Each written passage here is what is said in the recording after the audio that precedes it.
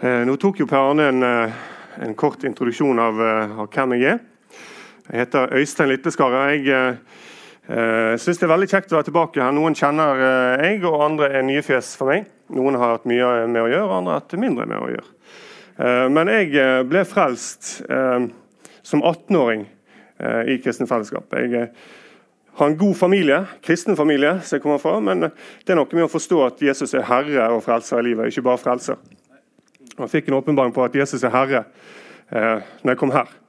Ble tatt godt imot og har fått vokse med Gud her. Så begynnelsen av 2000-tallet var veldig godt å være i denne menigheten, og jeg har ønsket å være i kristenfellesskap Nordholland, og vi har bosatt oss i Nordholland.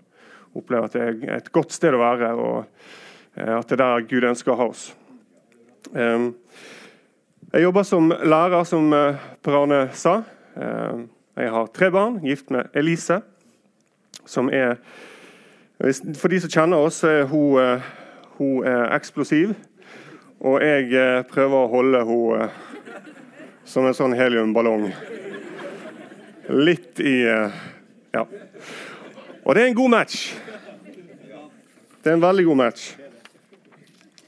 Vi har det mye gøy sammen, og hun er en kvinne som lever med Gud, og det beundrer jeg. Ok, vi skal lese litt fra Apostelens gjerninger først, kapittel 2, som danner et bakteppe for litt av det vi skal inn i. Og jeg leser. Da pinsedagen kom, var alle samlet på et sted. Plutselig lød det fra himmelen som når en kraftig vind blåser, og lyden fylte hele huset hvor de satt. Tunger som av ild viste seg for dem, delte seg og satte seg på hver enkelt av dem. Da ble de alle fylt av den hellige ånd, og de begynte å tale på andre språk ettersom ånden ga de å forkynne. I Jerusalem bodde det fromme jøder fra alle folkeslag under himmelen. En stor folkemengde stimlet sammen da de hørte denne lyden, og det ble en stor forvirring, for hver enkelt hørte sitt eget morsmål ble talt. Forskrekket og forundret spurte de, er de ikke galileer alle disse som taler? Hvordan kan da hver enkelt av oss høre sitt eget morsmål? Vi er partere, og så videre. Vi er fra mange steder. Og vi hører de tale om Guds storverk på våre egne tungemål. De visste ikke hva de skulle tro, og forvirret spurte de hverandre. Hva er dette for noe? Men noen gjorde narr av de og sa, de har drukket seg fulle på søtvin. Og så skal vi høre hva som skjer. Da steg Peter, og hvordan kjenner vi Peter, i hvert fall i deler av fortellingen om han, så var han en mann som feiget ut. Da steg Peter fram sammen med de 11. Han hevet stemmen og talte til dem.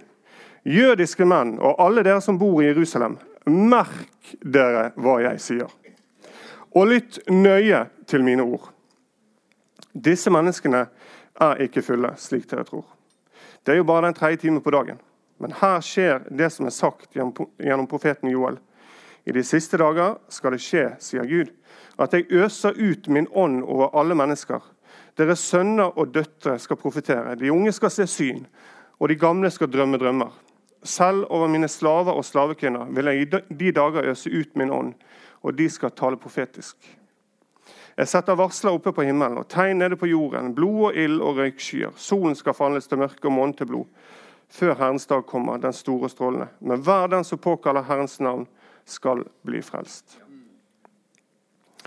Og det kan være sånt bakteppe for litt av det vi skal inn på i dag. For det at jeg har noen ord som jeg er veldig glad i. Og de er kultur, visjon. Jeg vet at dere har en prosess der dere skal snakke om visjon, diskutere det. Og menighet, det er et ord som jeg er kjempeglad i. Jeg elsker det ordet menighet. Og kall. Og vi skal snakke litt om kall i dag. Og jeg tenker at skal vi se her jeg lærer, så jeg trenger litt sånne props for å fungere best mulig. Dette her synes jeg er et flott bilde, for det viser et stort tre som har dype røtter i Jesus. Og det får bære god frukt. Det får bli et stort tre som gjerne gir skygge til andre. Det får lov å har blader som kommer i rett tid, og det har et stort nettverk nedover i jorden. Og jeg tenker det kan være sånn bakteppe for oss, for det at Gud bygger sin menighet. Og det så godt å ha fokus på at det Gud sin menighet. Jeg synes hvis jeg tenker noen ganger at ja, det burde egentlig vært gjort sånn, og så sier Gud noe annet, så tenker jeg, ok, den jo enkel. Vi vet hvem sin menighet det Gud sin menighet. Så han har noen planer for oss i dette her. Og vi sånne byggesteiner og deler dette reisverket, og det huset som skal være Guds menighet. Vi en del av det. Jeg håper du vet at du en del av det. At du en eller annen konstruksjonsdel i dette bygget her. Kanskje du i fundamentet, kanskje du oppe på kvisten, holdt jeg på å si. Du et vindu, kanskje, ja, det vet vi litt om selv. Men vi i hvert fall en del av dette. Jeg håper ikke du har liksom lagt deg ned på siden og sagt at ok, jeg liksom det der materialet som ikke ble brukt, så trømmerne kastet til side etter at de har tatt et kapp. Jeg ligger i den haugen der. Nei, da må vi komme oss videre. Vi kan ikke være der. Og jeg har en opplevelse av at i dag så skal det være en sånn en stund jeg fikk et sånt bilde av en sånn gullbar som hadde fått en del støv over seg. Eller den hadde blitt litt skitten, eller den hadde blitt lagt vekk litt.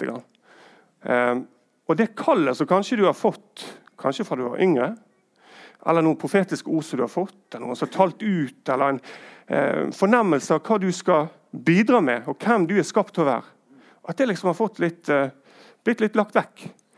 Men jeg håper at det som kan bli sagt i dag, og det som jeg håper Helligånd skal gjøre mellom oss, det at du skal få koste vekk til støvet for den gullbaren som Gud har tenkt at du skal være. Det gullet som bor i deg, som Gud har lagt ned i deg, som ønsker å bruke deg til. Ok, vårt første kall. Jeg må se her, for jeg har så små notater at vi må lese. Matteus 22, 37-40. Han sa at du skal elske Herren din Gud av hele ditt hjerte, av hele din sjel, og av all din forstand. Med hele deg, altså. Dette det største og første budet. Men det andre like stort. Du skal elske din neste som deg selv. På disse to budene hviler hele loven og profetene. Så vårt første kall, hvis du trenger et sted å gå, det faktisk det å elske Gud. Bruke tid på å elske Gud. Så hvis ikke du helt sikker på hva det som bor i meg, hva Gud planter ned i meg, hva det han ønsker å bruke meg til, så bommer du ikke med dette. Du kommer ganske langt med dette. Og så står det i Johannes 15, 13-16. Ingen har større kjærlighet enn den som gir livet for vennene sine. Dere mine venner, hvis dere gjør det jeg befaler dere. Jeg kaller dere ikke lenger tjenere. For tjeneren vet ikke hva Herren hans gjør. Jeg kaller dere venner. For jeg har gjort kjent for dere alt jeg har hørt av min far. Dere har ikke utvalgt meg, men jeg har utvalgt dere og satt dere til å gå ut og bære frukt, og en frukt som varer. Da skal far gi dere alt dere ber om i mitt navn. Dette mitt bud til dere. Elsk hverandre. Så vi har et kall til å gå ut. Så dette på en måte danner et grunnlag i det vil si å ha et kall. Men vi skal komme litt inn på andre ting etter hvert. Jeg bare liker noen eksempler. Jeg veldig glad i Gamle testamentet. Så derfor det en overvekt av personlighet og eksempler fra Gamle testamentet. For jeg trives veldig godt der. Og så vet jeg at det mye godt som står i Nytestamentet. Så... Men altså Josef, han fikk et kall. Det var noe som ble vist han. Gud talte inn i livet hans, og han handlet på det. Han gjemte det i hjertet, og han delte det med andre. Og så ble andre støtt av det som Gud hadde talt. Men likevel var det kall fra Gud til å virke. Og vi kjenner historien, sant? Og Moses var også kalt av Gud. Han ble kalt til å være leder for et folk som Gud skulle utfri. Det var sikkert ikke helt enkelt, dere. Jeg vet ikke hvor mange millioner de var, så gikk rundt i 3 millioner. Takk. Tenk deg da, 3 millioner i ryggen. Jeg har et sånt annet bilde, det tok jeg ikke, jeg burde kanskje tatt det, der du ser en gjeng med folk etter Moses, og så sier de, recalculating, recalculating. Akkurat sånn som GPS-en sier når du har gått feil, sant? Skulle kanskje tatt det opp i dag. Men han hadde et kall. Han var overbevist at han var kalt av Gud til å gjøre noe, til å lede. Og Josva som ble kalt til å lede israelittene videre når Moses gikk bort. Og det står om Josva at han var alltid i Guds hus. Moses var innom og gjorde sin tjeneste for Gud. Og når han gikk, så ble Josva værende framfor Guds trone. Og det er ikke uten grunn at det er han som leder israelittene videre. Han hadde en livsførsel som Gud ønsket å bygge videre på. David og Salomo, David hadde en visjon om å bygge Guds tempel. Det var ikke han som utførte det, men det var Salomo. Dette er ledere i Gamle testamentet. Og så ser vi at akkurat som i den historien fra Apostelgjerningene 2, så har vi et eksempel på at en blir møtt av den hellige ånd. En har et møte med Gud. Og Paulus er et veldig godt eksempel på det. Han ble jo møtt på en veldig dramatisk måte. Slått av hesten og blindet. Og så blir det som egentlig han var, jeg tror han hadde et misforstått kall. Han trodde han var ivrig i sin tjeneste for Gud når han forfulgte de kristne. Han var helt ute å kjøre, men egentlig trodde han at han hadde rett. Og så måtte Gud justere han litt, og så fikk han orden på det, og så gikk han 100% i riktig retning etter det møtet. Så det er noe her som skjer når en får et møte med den hellige ånd, eller får møte med Gud. Moses møtte Gud i busken, og Josva han var foran Guds åsyn hele tiden. Han var alltid i det tempelet, midlertidige tempelet som de hadde satt opp. Og Josef, han fikk en drøm. Så de har hatt et møte med Gud. Og så tenker jeg, hva skal vi se, den må jeg ta først. Hva ville du gjort hvis du hadde ubegrensede midler? La oss ta litt godt tid. La oss si det står 1 milliard på kontoen. Du har arvet en eller annen kar, eller du har solgt bitcoin når det var på det høyeste, eller et eller annet. Du har kommet i hvert fall til vanvittig mye penger. Du trenger ikke å tenke på hva du skal gjøre i din levetid. Du trenger ikke tenke på hva du skal få barna dine sin levetid. Du trenger ikke å sikre noen. Det er så mye. Og du har, etter at du har fått den beskjeden om at det står 1 milliard på konto, så har du hoppet i fallskjerm. Du har betalt ned huslånet. Du har tatt jordomseiling. Du har gjort alt som på en måte du har drømt om, og som på en måte ligger sånn litt nærmt. I mitt tilfelle så har jeg kjøpt fotoutstyr for mange penger, og har det veldig. Sant? Jeg vet ikke om jeg ville gjort det, men la oss tenke litt sånn. Du har tilfredsstilt alle de nærmeste sånne trivielle behov. Og du kan gjøre hva som helst. Kanskje du har sluttet i jobben din. Hva vier du livet ditt til etter det? Du har gjort alt. Du har gjort alt. Du har den bilen som du har drømt om, og huset, kanskje du har bygd nytt hus. Du har reist, du har spandert. Hva er det som står igjen? Hva velger du? For jeg hadde ikke våknet opp på morgenen og sagt at ja, nå skal jeg bare kjøre Ferrari resten av livet. Og det er det eneste jeg kommer til å bruke livet mitt på. Jeg hadde blitt veldig fort lei av det. Selv om det sikkert er en flott opplevelse. Så hadde ikke det tilfredsstilt det som Gud har lagt i meg. Og jeg hadde en opplevelse i høst, for da gikk jeg og klippet håret, og så spurte frisøren min, for da jeg har delt dette i Nordholland også. Og så spurte frisøren min, nå skal jeg dele noe her om kall, og jeg måtte liksom forklare litt hva dette betydde, for vi bruker jo litt kristne ord.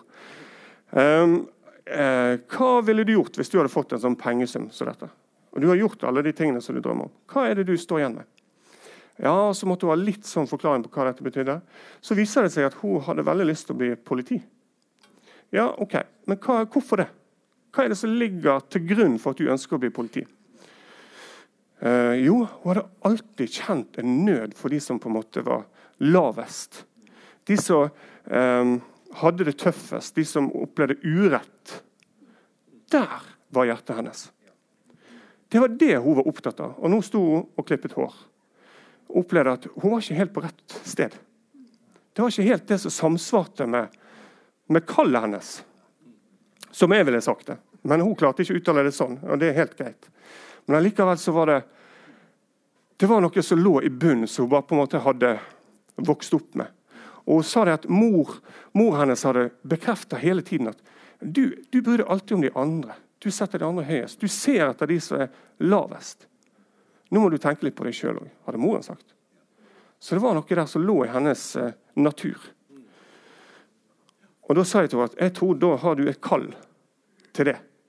Til å se de som nederst. Og Gud har gitt deg noe der. Og så avsluttet vi der. Og jeg håper jeg har sådd jeg går til samme frisøren hver gang. Så det er spennende å ha fast frisør. Ja. Ok. Men det er jo litt interessant da. Jeg tror at det ligger noe som er plassert i hver enkelt. Når du stripper alt det andre vekk, så ligger det noe i bunn som kanskje kan gi en indikasjon om hva kallet ditt handler om. Hva du er kalt til som enkeltindivid. Og så du kan ta med deg inn i menigheten, i nabolaget ditt, der du er satt på jobben din, så kan det gi en indikasjon på at hva retning du er kalt i, holdt på å si, eller hva som ligger på hjertet ditt. Og nå skal dere høre, fra Lukas 7, så står det: Da Jesus hadde holdt denne talen til folket, gikk han inn til Kapernaum. En offiser der hadde en tjener, som var så syk at det sto om livet. Han satte stor pris på denne tjeneren. Da han fikk høre om Jesus, sendte han noen av jødenes eldste. Akkurat det synes jeg litt stille. Han sendte noen av jødenes eldste. Han måtte jo ha hatt en god connection med jødene. En offiser i Roma. Eller i herren til Romerike. Skal vi se hvor han sendte noen av jødenes eldste til ham for å be han komme og redde tjenerens liv. De kom til Jesus og ba han inntrengende: Han fortjener at du gjør dette for han, sa de. For han elsker folket vårt, og det er han som har bygd synagogen vår. Ikke stilig? Har du noen gang tenkt over det? Han elsker folket vårt. Det er han som har bygd synagogen vår. Det må ha vært noe i hjertet, en kall, om ikke han klarte å se det sånn, så lå det et eller annet i hjertet hans, som gjorde at han faktisk har brukt enten egne penger eller fått det til å bygge synagogen. Det er jo ganske stilig. Hva er hjertet ditt? Hva er det hjertet ditt banker for? Hva er det du tenker ofte på? Hva er det som opptar deg? Og som jeg sa i sted, så er noen av de ordene som opptar meg, det er menighet. Jeg brenner for menighet. Elise, hun brenner for menighet også. Jeg forstår meg rett. Men hun har en annen utrustning, der hun vil hele tiden ut. Og jeg vil hele tiden inn. Og sammen er vi et godt team. Så hun har et hjerte som er alltid for de ufrelste. Hun vil alltid ut. Og jeg sier, nei, kom igjen.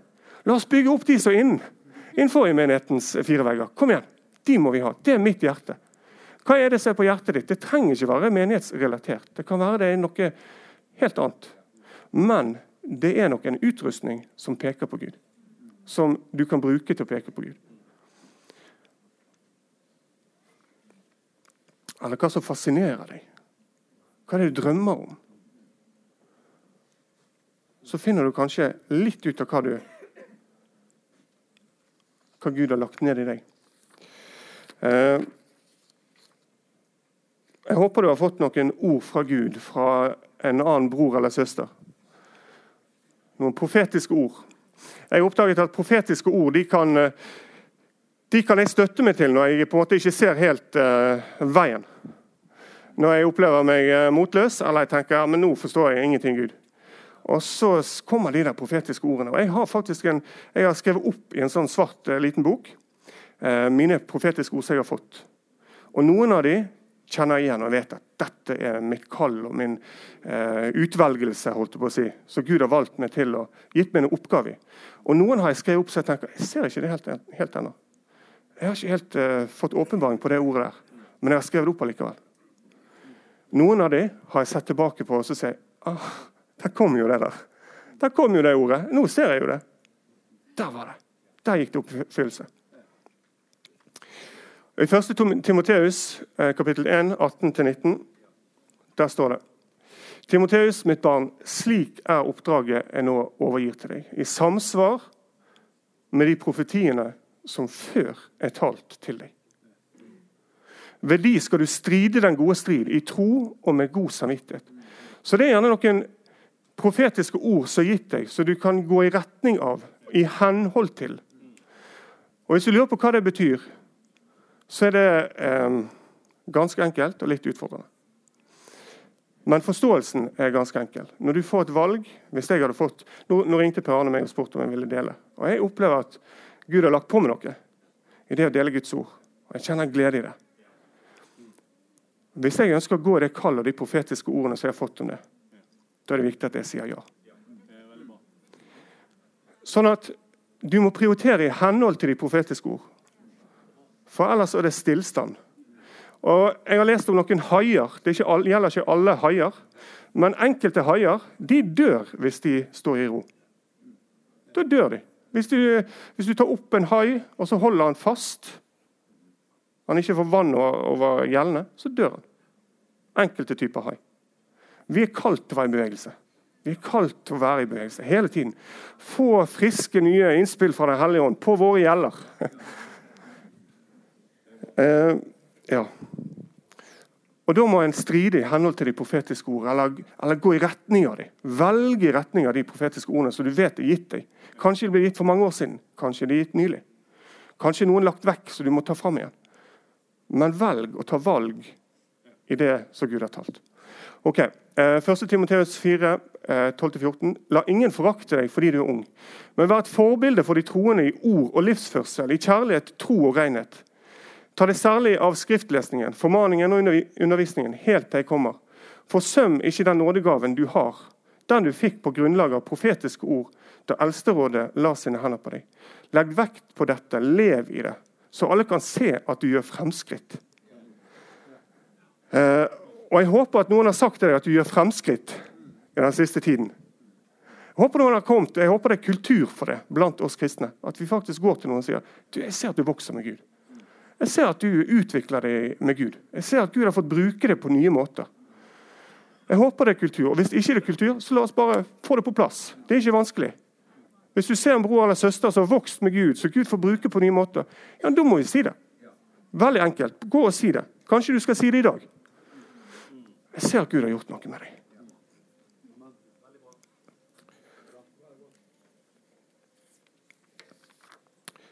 Velg å gå i kallet.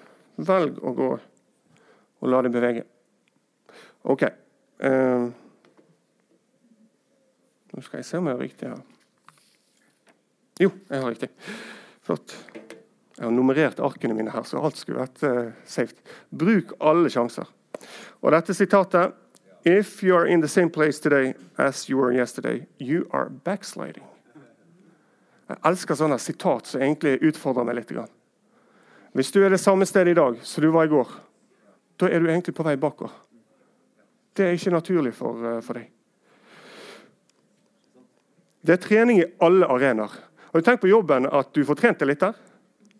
Eller kanskje du får trent det i menigheten? Kanskje noen som tenker annerledes enn deg? Eller utfordrer deg? Det en treningsarena. På jobben det en treningsarena. Hvis du tenker at ja, men jeg er ikke fornøyd med jobben der Gud ikke der, og jeg skulle gjerne vært et helt annet sted der Gud får brukt meg på nye måter, nei, da må vi tenke litt nytt. For jeg tror at når Gud får hele meg, så det ingen begrensning på hva som kan skje på jobben min. Så kanskje det meg som står i veien. For jeg tror nok at Gud har planer om å bruke meg på jobben. Det ikke alltid jeg tenker det samme som Gud, og da må jeg realitetsorientere meg litt oppover. Men bruk alle sjanser. Når du kjenner at det stritter imot, en idrettsutøver, den trener, og sånn som jeg har forstått det, dette mye så mange andre som kan mye bedre enn meg, men en gjør egentlig en liten skade på muskelen når en trener hardt, og så må kroppen faktisk reparere den skaden, og på den måten vokser muskelen. Så når du kjenner at det bytter imot, så kan det være at du skal spørre Gud, hva ønsker du å trene meg i nå? Hva forteller du meg? Det noe her som jeg kan få utbytte av? Eller går jeg bare videre? Nei, det ingenting som dette ble vanskelig. I stedet for å si, Gud, nå det tøft her, men du, dette vekst, Gud. Her det potensial for vekst. Og så får du brukt musklene dine på nye måter. Utsett deg for vekst. Hvis du ønsker å vokse inn i kallet, utsett deg for vekst. Leit etter muligheter til faktisk å vokse. Jeg har gjort det i dag. Jeg valgte å komme her. Jeg kunne sagt nei. Men jeg har utsatt meg for vekst. Og jeg hadde en opplevelse når jeg gikk på videregående. Første klasse på videregående på Danielsen. Og jeg har alltid sett på meg selv som en trygg mann og tidligere gutt. Jeg har alltid likt å stå foran i klassen og ha presentasjoner. Det har ikke kostet meg noe. Jeg har ikke syntes at det var vanskelig. Så fikk jeg en opplevelse på videregående, første året. Der jeg hadde problemer med å lese høyt i klassen. Altså, du kunne gitt meg 2 setninger å lese. Og det hadde snørt seg helt sammen for meg. Jeg sleit virkelig med det. Jeg hadde angst for det. Og hvis læreren sa at nå begynner jeg bakerst, og så skal vi gå fremover og lese. Og så visste jeg at jeg satt fremme der. Da hadde jeg det vondt. Jeg hadde det virkelig vanskelig. Og det kom til et nivå der jeg tenkte at dette er ikke sunt. Altså, dette er ikke gått en plass en gang for meg. Hva gjør jeg med dette? Og så meldte meg på en sånn utveksling til USA med Danielsen, reiste bort der. Og en av de første dagene på skolen der jeg skulle velge fag med en slags sånn rådgiver. Han hadde mange elever inne, så det var ikke sånn at du fikk liksom 30 minutter og snakke om vær og sånn. Det var inn, tjapp, ok, du har valgt det, ut. Sånn? Og så var det neste. Og så skulle jeg velge fag, og det kom litt brått på meg. Og så fikk jeg noen alternativer, valgte noen fag, og så sa han, ja, så kan du velge noen sånne alternative fag. Og da var det blant annet Johannes åpenbaring, den valgte jeg faktisk, en kristen privatskole dette. Og så det å melde været, det var jeg ikke så interessert i. Og så var det også speech. Altså et fag der en kunne lære å tale og debattere og sånne ting. Og det var det jeg minst ville valgt ut fra min forutsetning da. Men da valgte jeg. Nei, det er det faget jeg skal ha. I tillegg til de andre. Jeg kan ikke la det stoppe. Så jeg sa, det skal jeg ha, og så gikk jeg fort ut. For da tenkte jeg, nå er det gjort. Valget er tatt. Han kommer nok ikke til å ta imot meg. Kommer ikke til å kunne gjøre om på det. Nå må jeg møte frykten min. Og det som gjorde at jeg har kunnet blitt lærer, det er faktisk det året der. Der jeg ble skvist, og det var jammen ikke enkelt de første gangene å stå foran, selv om det var en liten klasse. Og så skulle du tale, og du skulle ha noen sånne rammer du skulle holde deg innenfor. Det var jammen ikke enkelt. Og jeg hadde aldri vært her og snakket med dere, hvis ikke jeg hadde gjort det. Så møt frykten din. Og utsett deg for vekst.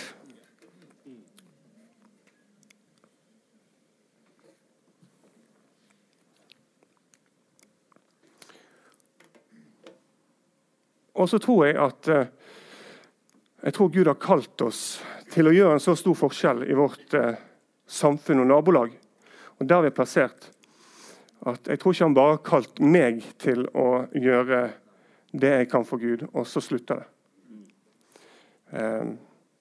I Nordhordland så tenker jeg at det ligger en sterk salvelse og noen brønner der som vi skal få lov å grave opp, og noen nye brønner som skal graves. Og det som Gud har tenkt å gjøre i Nordhordland, det overgår meg. Sånn at når jeg er vekke fra denne jorden, så kommer Gud fremdeles ta Nordhordland på hjertet og ha planer for Nordhordland og gjøre store ting. Og jeg tenker at for min del så ønsker jeg å være en som gir meg til det kallet i Nordhordland og utbre Guds rike på en måte som gjør at generasjoner etter meg får leve i noe som kanskje ikke jeg har fått sett. La oss tenke langsiktig om Guds kall. Gud har utrolig god tid. Litt for god tid av og til, kan vi kjenne på. Og vi lever i en sånn tid der vi står på Mac-en, og så tar det litt lang tid, og så tenker vi, ja, fast food, kom igjen da. Sant? Og mikrobølgeovnen, så trykker vi på, det 30 sekunder, og det er vår referanseramme. Og Gud har lang tid. Og Gud gjør det etter sitt tidsskjema. Sånn at jeg tenker at la oss ha en kallsopplevelse og en opplevelse av det som jeg gjør. Det skal vare i generasjoner og generasjoner og generasjoner og generasjoner. La det få et uttrykk som gjør at en tenker sånn. Jeg håper at måten jeg oppdrar mine barn på, gjør at de lever sterkere med Gud enn jeg gjør. Det håper jeg. Jeg håper at når jeg blir gammel, så sier jeg, du, pappa, grunnen til at jeg lever sterkt med Gud, at min sønn og datter, mine sønner og min datter, kan si det, at grunnen til at jeg lever sterkt med Gud, det er fordi at du gjorde noe. Du gjorde noe. Som har gjort at vi har kunnet tatt et steg inn i en ny tetthet til Gud, der han har fått virke på nye måter. Det ønsker i hvert fall jeg å legge til rette for. Hva ser du i familien din? Er noen som har spurt mamma, pappa eller besteforeldre, enten de er kristne eller ikke kristne, om hva de er opptatt av, hva de brenner for, hvorfor de har levd livet som de har gjort? Kan det være at Gud har kalt din familie til å gjøre et arbeid i Guds rike? Og så er du i den planen et sted i det leddet. Og du kan se de samme tendensene, selv om mamma og pappa ikke har vært kristne. Det er jeg ganske sikker på. Min mormor og morfar de var i et helt annet kirkelandskap enn det jeg er vokst opp i. Og jeg husker når jeg en gang kjørte de hjem fra et familieselskap, og så hadde det var egentlig tiden etter at jeg var blitt frelst, og opplevde at Gud satt mye av det som var teori satt inn i praksis. Og det var en veldig sånn vekstfase for meg. Og jeg fikk en forståelse av for eksempel Bibelen, at det var ikke bare en bok, men det var Guds ord levende. Og så husker jeg tenkte, nå har jeg tid med de, og de er kristne. Eller, ja, de er kristne. Min morfar er gått bort, men mormor lever fremdeles. Og så delte jeg med de i bilen. Og så sa jeg, jeg har fått tungetale, og jeg opplever at Gud taler til meg på nye måter. Og Bibelen er så spennende, profetisk tiltale. Og jeg kjørte på, sant? Med hele mitt vokabular, som jeg hadde utviklet i løpet av kort tid. Og jeg kjørte på, sant? Og mormor hun satt i forsetet, og morfar satt rett bak meg. Og så kjørte de hjem til huset der de bodde. Og så på slutten her, så husker jeg morfar var frustrert. Han var frustrert. Han var ikke sint, men han var frustrert. Og gikk fra meg i frustrasjon. Det var vanskelig for han dette. Og han var en god mann, så jeg vil ikke si noe vondt om han. Han levde med Gud og var en god mann. Og så gikk han opp bakken til huset. Og så husker jeg, og nå kan jeg bli litt rørt, for jeg er en emosjonell mann. Men jeg husker at mormor, hun tok meg i armen, og så klemte hun armen meg skikkelig hardt. Og så hun på meg, og hun grein. Og så sa hun, vi er ikke vokst opp i dette. Vi har ikke hørt om dette. Vi kan ingenting om dette. Og hun grein. Åpenlyst. Ja. Og det tenker jeg. Det er noe, men det var noe som lå i hun, som jeg har fått høste, og som jeg ser konturen av, men som hun ikke fikk lov å oppleve og utforske selv. Hun kunne ikke få gå i retning av det, fordi at hun var ikke i et miljø der det ble oppmuntret. Eller det var en forståelse av det. Og jeg vil helst ikke være på mine gamle dager og kunne si det samme som mormor, at dette har jeg ikke hørt om. Jeg vil leve fullt innenfor Gud og oppdage mitt kall. Det som Gud har utrustet meg til, det ønsker jeg å få 110% av å virke, og at Gud får brukt meg fullt ut. Og at ikke jeg står i veien heller. Det er noe der også. Og at mine barn kan si, i stedet for at dette har ikke vi hørt om, at jeg skal si det, så kan mine barn si at du lærte oss noe, du viste oss noe, og vi har fått gått sammen videre etter hvert så jeg blir eldre, og jeg ser mine barn vokse opp.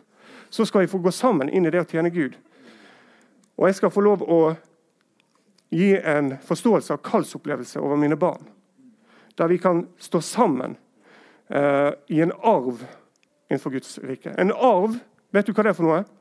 Det er å få noe som ikke du selv har arbeidet for. Jeg arver min far fordi at han har spart penger, og han har kjøpt hus på rette tidspunkt, og han har gjort enkelte ting med eiendommen, og han har vært fornuftig med penger. Derfor er det noe igjen til meg, som ikke jeg har gjort noe for. Men jeg arver han. Og jeg ønsker at vi skal ha en åndelig arv til våre barn, en kallsforståelse i generasjoner. Så hvis ikke du har gjort det før, så gå gjerne gjennom familien din, og så se hva som ligger der. Min bestefar ble frelst i pinsebevegelsen i Oslo. Og han, bestemor, hun sa det at du kan bare glemme å være sammen med meg hvis ikke du er frelst. Og det har ment til det, altså. Og så reiste han en tur til Oslo. Jeg vet ikke hva han skulle, men han havnet i hvert fall inn på et pinsemøte og ble herlig frelst. Og han har stått da han gikk i graven på Guds ord. Og holdt fast på det, altså. Så det ligger noe, jeg tror det ligger noen kall og noen velsignelser i generasjoner. Paulus sier til Timoteus, jeg husker din oppriktige tro som først bodde inn i mormor Louis og din mor Evnike, og jeg er overbevist om at den også bor i deg. Derfor vil jeg minne deg om dette. La Guds nådegave i deg flamme opp på nytt. Den du fikk da jeg la hendene på deg. For Gud ga oss ikke en ånd som gjør motløs, vi fikk ånd som gir kraft, kjærlighet og visdom. Så det ligger noe der. Han bekrefter jo det, Paulus, at jeg har sett dine slektninger. Det ligger i deg også.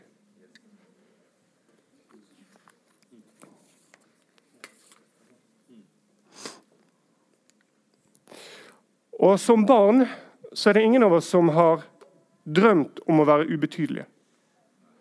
Dette er min sønn. Og han er tidig når han får på seg den. Altså. Det er som å slå på en bryter. Da er han Spiderman, da er han superhelt. Og det han har gjort i det siste nå er at når vi skal legge han, så er det av med pyjamas og bare bokser, fordi at han vil være sterk. Men en gang vi tar på t-skjorte eller nattøy, da får ikke han vist musklene sine. Så vi sier, jo, men du er jo sterk likevel. Nei, det må av. Sant? Han har en fornemmelse av at det der, når det er synlig, det er da. Men la oss være som barn, som på en måte ikke drømmer om å være ubetydelige, men som har en plass i Guds rike, så vet at vi har en plass i Guds rike. Og vi er alltid kallet. Matteus 28, 18-20, da trådte Jesus frem og talte til dem. Jeg har fått all makt i himmelen og på jorden. Gå derfor og gjør alle folkeslag til disipler. Døp de Faderens og Sønnens og den hellige åndsnavn. Og lær de å holde alt jeg har befalt dere. Og se, jeg er med dere alle dager inn til verdens ende. Og dette her bildet her synes jeg er litt godt, for det at vi skal ikke være som Supermann. For han har en identitet som går under radaren på dagtid. Og så når det da skjer liksom enkelte ting, så løper han vekk, og så er han sitt sanne jeg, superhelt. Det er ikke vi kalt til å være. Vi er kalt til å ha på trikoten hele tiden. Ok?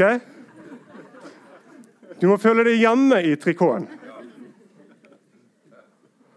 Og folk kommer til å se på deg når du sitter med Superman-drakt på bussen. Og du lar den trikoten føre deg inn i ting som du ellers kanskje ikke ville gjort. Når du tar på deg dette kallet her, så gjør du ting som du kanskje ikke ville gjort hvis du hadde gått under radaren, der du hadde vært anonym. Men hvis du har på deg Superman-drakten, da er du synlig, og da er du i kontakt med folk. Og da spør folk deg om hvorfor du er som du er. Ok? Nå skal jeg gå inn for en landing her. Jeg liker disse her sitatene. Winston Churchill, jeg har lest litt om han, men jeg har lyst til å studere mer om han. Han var en statsminister under 2. verdenskrig som har uttalt at han tror han var skapt til å lede i krisesituasjon. Det var hans kallsopplevelse. Tenk deg det da. Når det er krig og liksom hele Europa holder på å raseres, så sier han, nå er jeg i mitt ess, folkens. Nå er jeg på rett plass. Dette er min oppgave. Og så leder han i henhold til det. History will be kind to me, for I intend to write it. Altså, historien kommer til å tale vel om meg. For jeg har tenkt å skrive historien. Da tenker jeg, da har du forstått ditt kall, din utvelgelse, og ditt mandat, og din autoritet. Og han Han hadde ikke det bare enkelt frem til han ble statsminister. Han hadde ikke enkelt år heller, men han gikk på noen tap, og han var innenfor det militære, og jeg vet i hvert fall en gang at han ble sterkt kritisert for måten han hadde ledet noen soldater. Og de som har sett filmen om han som har vært utgitt ganske nylig, de ser at, jeg mener det en scene der så konen sier at dette grunnen til at du kan være leder, fordi at du har gått på en del smelletter, så ikke har vært enkel. Ok. God does not call those who are equipped. He equips those whom he has called. Og vi alle kalt her. Og hvis ikke du kjenner deg utrustet, så kan du stole på at Gud kommer til å utruste deg. Han har kalt deg, han kommer til å utruste deg. Siste sliden. Dette en av mine favorittordtak. Sagt av Warren Buffett. Han en kjent investor. Kalt verdens beste investor. Og han har sagt at someone is sitting in the shade today because someone planted a tree a long time ago. Noen sitter i dag i skyggen av et tre, for det er noen som har vært før deg og plantet et frø. Og det kallet som vi er i, du som enkeltperson, som menighet, det skal gi skygge til noen. Gud skal få bruke oss, og Gud skal få sin vei med oss som Guds folk. Og litt tilbake til det første bildet. Jeg håper at hvis du tenker at ja, det kallet mitt, det som Gud har først talt meg om, det ligger litt i skuffen. Så håper du tar det opp og koster støv av det, og sier Gud, forny dette. Hvis du trenger noen som legger hendene på deg, så kan vi gjøre det etterpå. Du går til en bror eller søster som du trygg på, og så ber du om at de legger hendene på deg. Og ber om at det som først Gud har talt til deg, det skal få lov å bli flammer igjen. Det skal få lov å våkne til liv igjen, og du skal få lov å gå i det igjen. Ja, så Herre, jeg bare takker deg for at du har kalt oss hver enkelt. Du har utrustet oss, og så har du kalt oss, Herre. Og far, vi ønsker å gjøre en forskjell. Vi ønsker å være midt i din plan. Vi ønsker å nå mennesker med ditt evangelium, far, og vi ønsker å se disipler. Far, jeg ber om at det som jeg har delt nå, jeg ber om at det skal være til inspirasjon, Herre, far, og at du skal tale noe til hver enkelt her inne, og til menigheten her. Hva som kallet, Herre, far. Hva du har tenkt for hver enkelt her. Og jeg ber om at vi skal få koste støv av denne her gullbaren, som kallet vårt, og vi skal få lov å gå 110% i dette. Vi skal få lov å se det i familien våre, vi skal få lov å la det bli en arv som vi legger igjen etter oss. Der du får din vilje, Herre. Der du får bygget din menighet, der vi blir sånne lemmer på din kropp, Herre. Og der vi vokser opp til modenhet i deg, Herre. Der vi kommer med vår utrustning og vårt kall og tjener deg, Herre. I Jesu navn. Amen.